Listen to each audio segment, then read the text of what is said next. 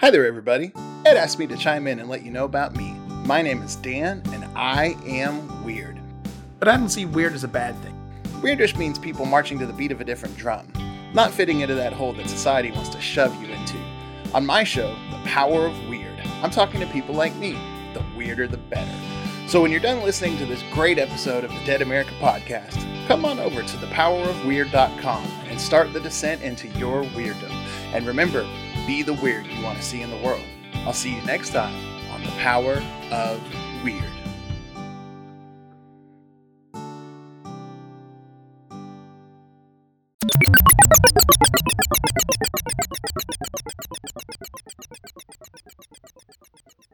Welcome to this week's episode of Dead America. I'm Ed Waters, your host, and this week we're going to talk about a very exciting woman.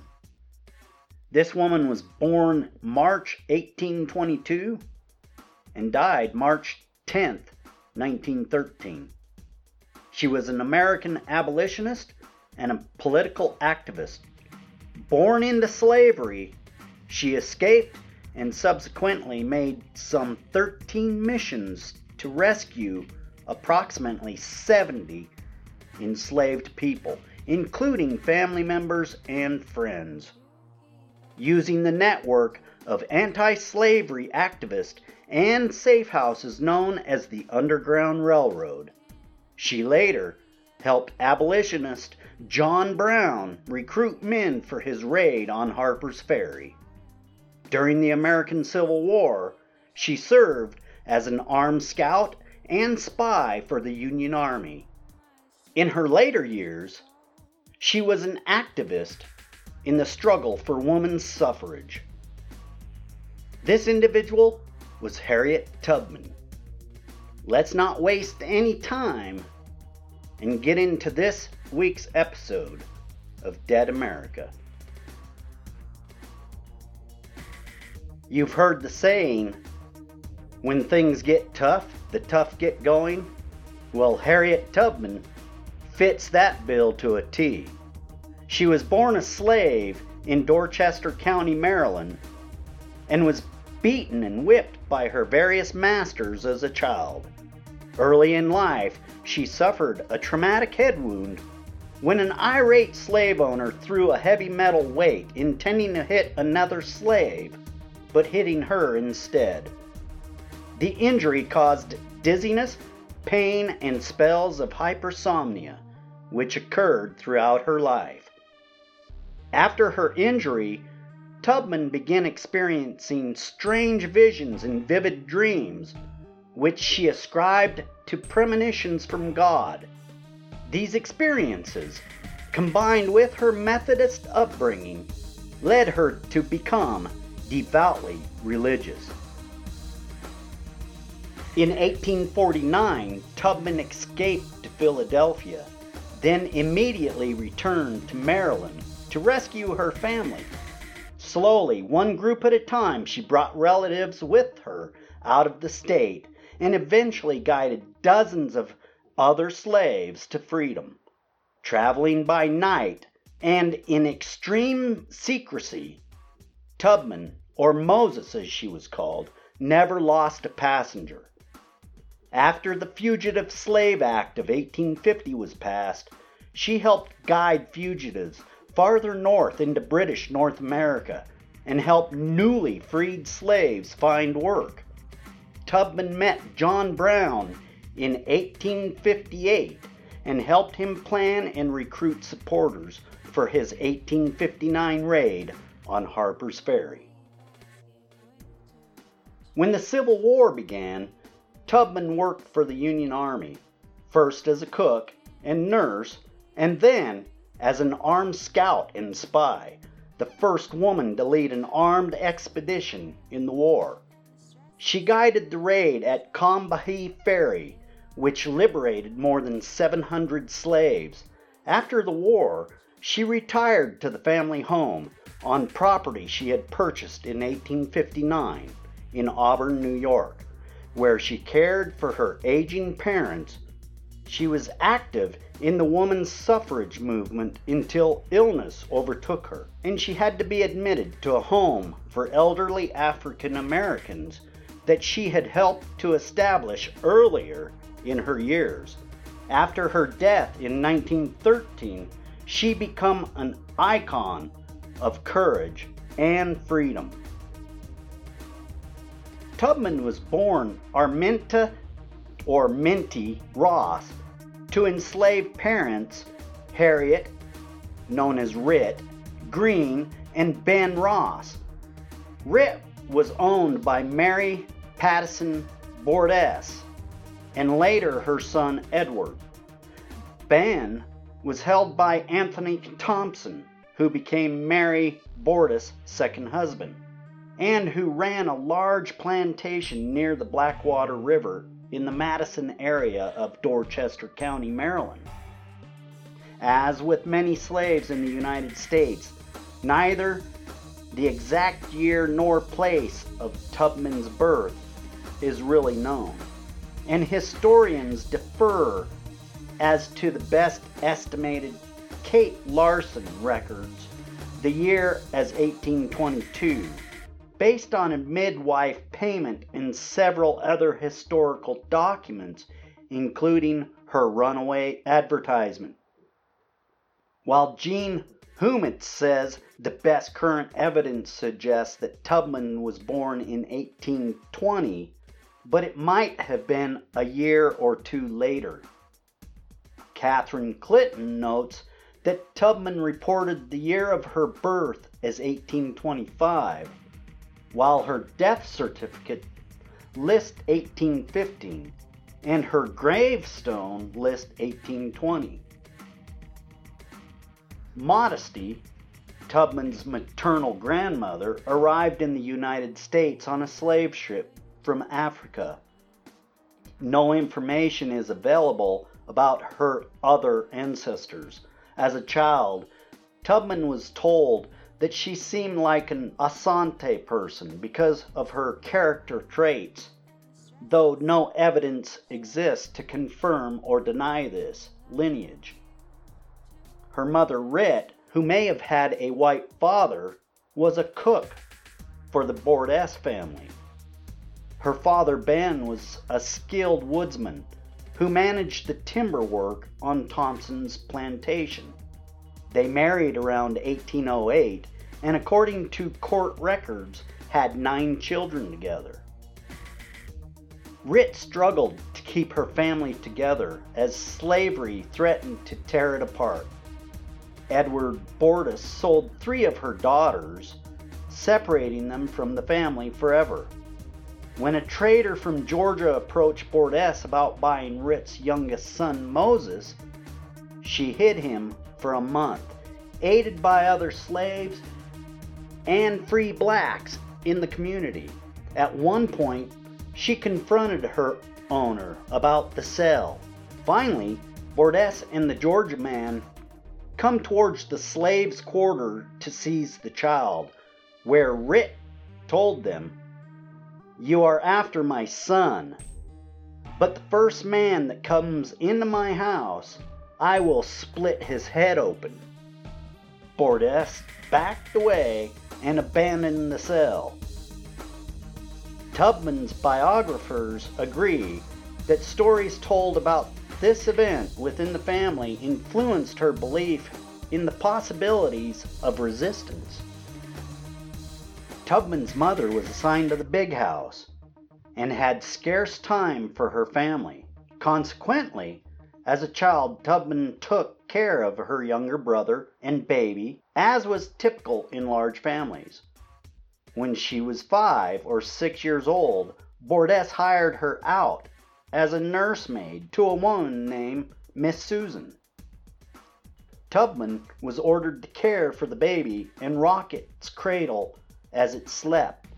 When it woke up and cried, she was whipped. She later recounted a particular day when she was lashed 5 times before breakfast. She carried the scars for the rest of her life. She found ways to resist, such as running away for 5 days, wearing layers of clothing as protection against beatings, and fighting back. As a child, Tubman also worked at the home of a planter named James Cook. She had to check the muskrat traps in nearby marshes. Even after contracting measles, she became so ill that Cook sent her back to Bordes, where her mother nursed her back to health. Bordes then hired her out again. She spoke later of her acute childhood homesickness. As she grew older and stronger, she was assigned to field and forest work, driving oxen, plowing, and hauling logs. As an adolescent, Tubman suffered a severe head injury when an overseer threw a 2-pound metal weight at another slave who was attempting to flee. The weight struck Tubman instead, which she said broke my skull. Bleeding and unconscious, she was returned to her owner's house and laid on the seat of a loom, where she remained without medical care for 2 days. After this incident, Tubman frequently experienced extreme painful headaches. She also began having seizures and would seemingly fall unconscious, although she claimed to be aware of her surroundings while appearing to be asleep. This condition remained with her for the rest of her life. Larson suggests she may have suffered from temporal lobe epilepsy as a result of that injury. After her injury, Tubman began experiencing the visions and vivid dreams, which she interpreted as revelations from God. These spiritual experiences had a profound effect on Tubman's personality, and she acquired a passionate faith in God. Although Tubman was illiterate, she was told Bible stories by her mother and likely attended a Methodist church with her family. She rejected the teachings of the New Testament that urged slaves to be obedient and found guidance in the Old Testament tales of deliverance. This religious perspective informed her actions throughout her life. Anthony Thompson promised to free Tubman's father at the age of 45. After Thompson died, his son followed through with that promise. In 1840, Tubman's father continued working as a timber estimator and foreman for the Thompson family. Several years later, Tubman contracted a white attorney and paid him $5 to investigate her mother's legal status. The lawyer discovered that a former owner had issued instructions that Tubman's mother, Rit, like her husband, would be freed at the age of 45. The record showed that a similar provision would apply to Rit's children, and that any children born after she reached 45 years of age were legally free. But the Pattison and Bordes families ignored this stipulation when they inherited the slaves. Challenging it legally was an impossible task for Tubman. Around 1844, she married a free black man named John Tubman. Although little is known about him or their time together, the union was complicated because of her slave status. The mother's status dictated that of children, and any children born to Harriet and John would be enslaved. Such blended marriages, free people of color marrying enslaved people, were not uncommon on the eastern shore of Maryland, where by this time half the black population was free. Most African American families had both free and enslaved members. Larson suggests that they might have planned to buy Tubman's freedom. Tubman changed her name from Arminta to Harriet soon after her marriage. Though the exact time is unclear, Larson suggests this happened right after the wedding. and Clinton suggests that it coincided with Tubman's plan to escape from slavery. She adopted her mother's name, possibly as part of a religious conversion or to honor another relative. In 1849, Tubman became ill again, which diminished her value as a slave. Edward Bordas tried to sell her, but could not find a buyer. Angry at him for trying to sell her and for continuing to enslave her relatives, Tubman began to pray for her owner, asking God to make him change his ways. She said later, "I prayed all night long for my master till the 1st of March, and all the time he was bringing people to look at me and trying to sell me. When it appeared as though a sale was being concluded, I changed my prayer." She said, "1st of March, I begin to pray, 'Oh Lord, if you ain't never going to change that man's heart, kill him, Lord, and take him out of the way.'" A week later, Bordas died, and Tubman expressed regret for her earlier sentiments. As in many estate settlements, Bordas's death increased the likelihood that Tubman would be sold and her family broken apart. His widow Eliza began working to sell the family's slaves. Tubman refused to wait for the Bordas family to decide her fate. Despite her husband's effort to dissuade her, "There was one of two things I had a right to," she explained later: liberty or death. If I could not have one, I would have the other. Tubman and her brothers, Ben and Henry, escaped from slavery on September 17, 1849. Tubman had been hired out to Dr. Anthony Thompson, the son of her father's former owner, who owned a large plantation in an area called Poplar Neck in neighboring Caroline County. It is likely her brothers labored for Thompson as well, because the slaves were hired out to another household. Eliza Bordas probably did not recognize their absence as an escape attempt for some time.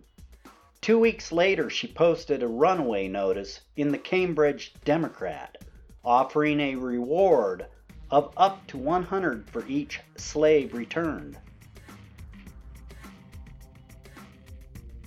Once they had left, Tubman's brother had second thoughts. Ben may have just become a father, and two men went back, forcing Tubman to return with them.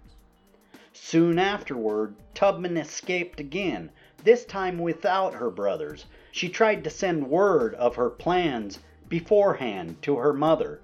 She sang a coded song to Mary, a trusted fellow slave, that was a farewell. "I'll meet you in the morning," she intoned. "I'm bound for the promised land." While her exact route is unknown, Tubman made use of the network known as the Underground Railroad. This informal but well-organized system was composed of free and enslaved blacks, whites, abolitionists, and other activists. Most prominent among the latter in Maryland at the time were members of the Religious Society of Friends, often called Quakers. The Preston area near Polk Neck contained a substantial Quaker community and was probably an important first stop during Tubman's escape. From there, she probably took a common route for fleeing slaves northeast along the Choptank River through Delaware and then north into Pennsylvania, a journey of nearly 90 miles. By foot, it would have taken between 5 days and 3 weeks. Tubman had to travel by night, guided by the North Star, and trying to avoid slave catchers eager to collect rewards for fugitive slaves, the conductors in the Underground Railroad used deceptions for protection. At an early stop, the lady of the house instructed Tubman to sweep the yard so as to seem to be working for the family. When night fell, the family hid her in a cart and took her to the next friendly house. Given her familiarity with the woods and marshes of the region, Tubman likely hid in these locales during the day. Particulars of her first journey remain shrouded in secrecy because other fugitive slaves used the routes. Tubman did not discuss them until later in life. She crossed into Pennsylvania with a feeling of relief and awe and recalled the experience years later. When I found that I had crossed that line, I looked at my hand to see if I was the same person. There was such a glory over everything. The sun came like gold through the trees and over the fields, and I felt like I was in heaven. After reaching Philadelphia, Tubman thought of her family. "I was a stranger in a strange land," she said later. "My father, my mother, my brothers, and sister and friends were in Maryland, but I was free, and they should be free." She worked odd jobs and saved money. The U.S. Congress, meanwhile, passed the Fugitive Slave Law of 1850, which heavily punished aiding escape and forced law enforcement officials, even in states that had outlawed slavery, to assist in their capture. The law increased risk for escaped slaves, more of whom therefore sought refuge in southern Ontario. Because the Fugitive Slave Law had made the northern United States a more dangerous place for escaped slaves to remain, many escaped slaves began migrating to southern Ontario. In December 1851, Tubman guided an unidentified group of 11 fugitives, possibly including the bullies and several others she had helped rescue earlier, northward. There is evidence to suggest that Tubman and her group stopped at the home of abolitionist and former slave Frederick Douglass. Douglass and Tubman admired one another greatly as they both struggled against slavery. When an early biography of Tubman was being prepared in 1868, Douglass wrote a letter to honor her. He compared his own efforts with hers, writing, "The difference between us is very marked. Most that I have done and suffered in the service of our cause has been in public, and I have received much encouragement at every step of the way. You, on the other hand, have labored in a private way.